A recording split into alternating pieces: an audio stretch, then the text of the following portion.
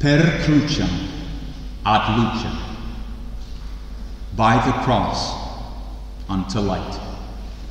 In the name of the Father, and of the Son, and of the Holy Ghost. Amen. Our one true, holy, and Catholic faith is truly incredible. And there is a fundamental paradox of our divine religion that must be savored today more than ever. It can be summarized in the axiom, per crucem ad lucem. By the cross, we come into light. Consider on Easter Sunday. This day, we celebrate the fundamental reality of our faith, the historical event that Jesus Christ rose from the dead. He truly died and rose just as he said he would.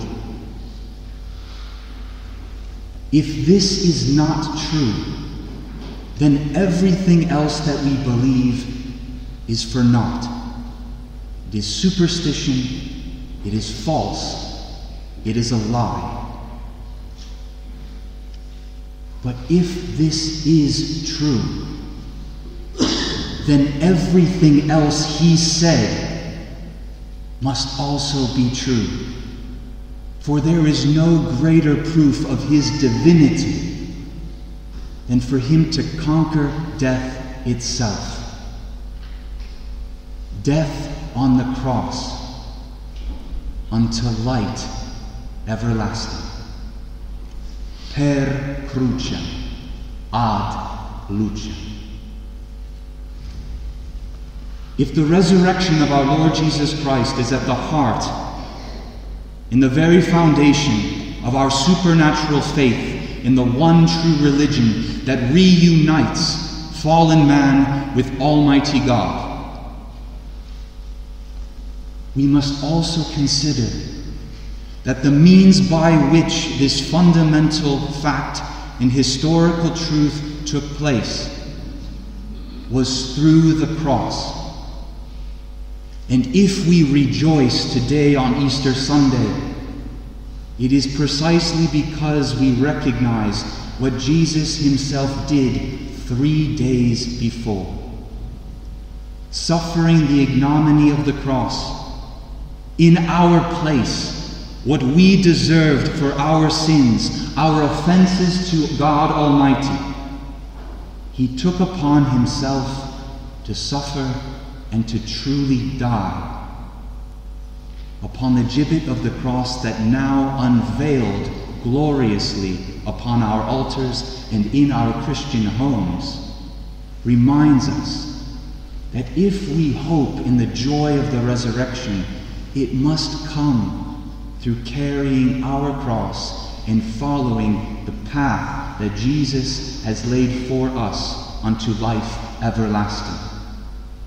That path means embracing our cross too, just as Jesus did himself, and just like our Lord embraced his cross, an instrument of execution in ancient Rome,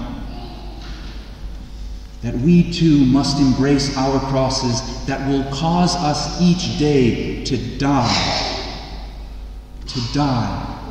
a little bit to ourselves, to our caprices, to our comforts, to our worldly pleasures, to our opinions, to our pride.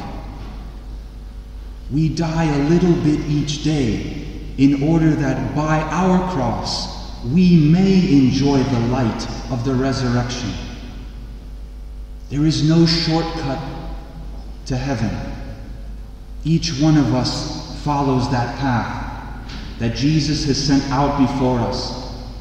But he has paved the way, and he has given us the assurance that should we embrace our cross each day, that we will indeed enjoy the glory of his resurrection, which we celebrate today, because we love our Lord Jesus Christ. When you love someone, when something good happens to that person, you are happy and you rejoice with that person, for something good has befallen someone you care about deeply. There is no one that we must love more than Jesus Christ. And there is nothing greater that has ever happened to him than to rise from the dead, whereby his name is exalted above all others, that at the name of Jesus every knee shall bend, in heaven, on earth, and in hell. All shall proclaim that Jesus Christ is Lord. We here now celebrate something so good that has happened, and we pray in the gradual that God is good. And if we aspire to follow in his footsteps, may we heed his commandments in order to do good ourselves, but with always great and humble recognition in our own frailty. Let us never hesitate to run to the confessional, to confess our sins in sincerity and truth, because we acknowledge that we need our Savior. We need the redemption that he wrought for us on the cross. And humbling ourselves, dying to our pride, acknowledging our own sinfulness, that we too may receive thereby the light of his resurrection. It is only through the cross that we will enjoy the light of heaven. No one understood that better than Our Lady Immaculate Mary, the mother of our Lord Jesus Christ, whose Son was murdered before her very eyes upon the cross. And yet, she knew always that it would only be through the cross that the eternal light that her Son would bring to the world to recreate the creation that he had created and we had corrupted with our sins, that this light would only be possible through the cross.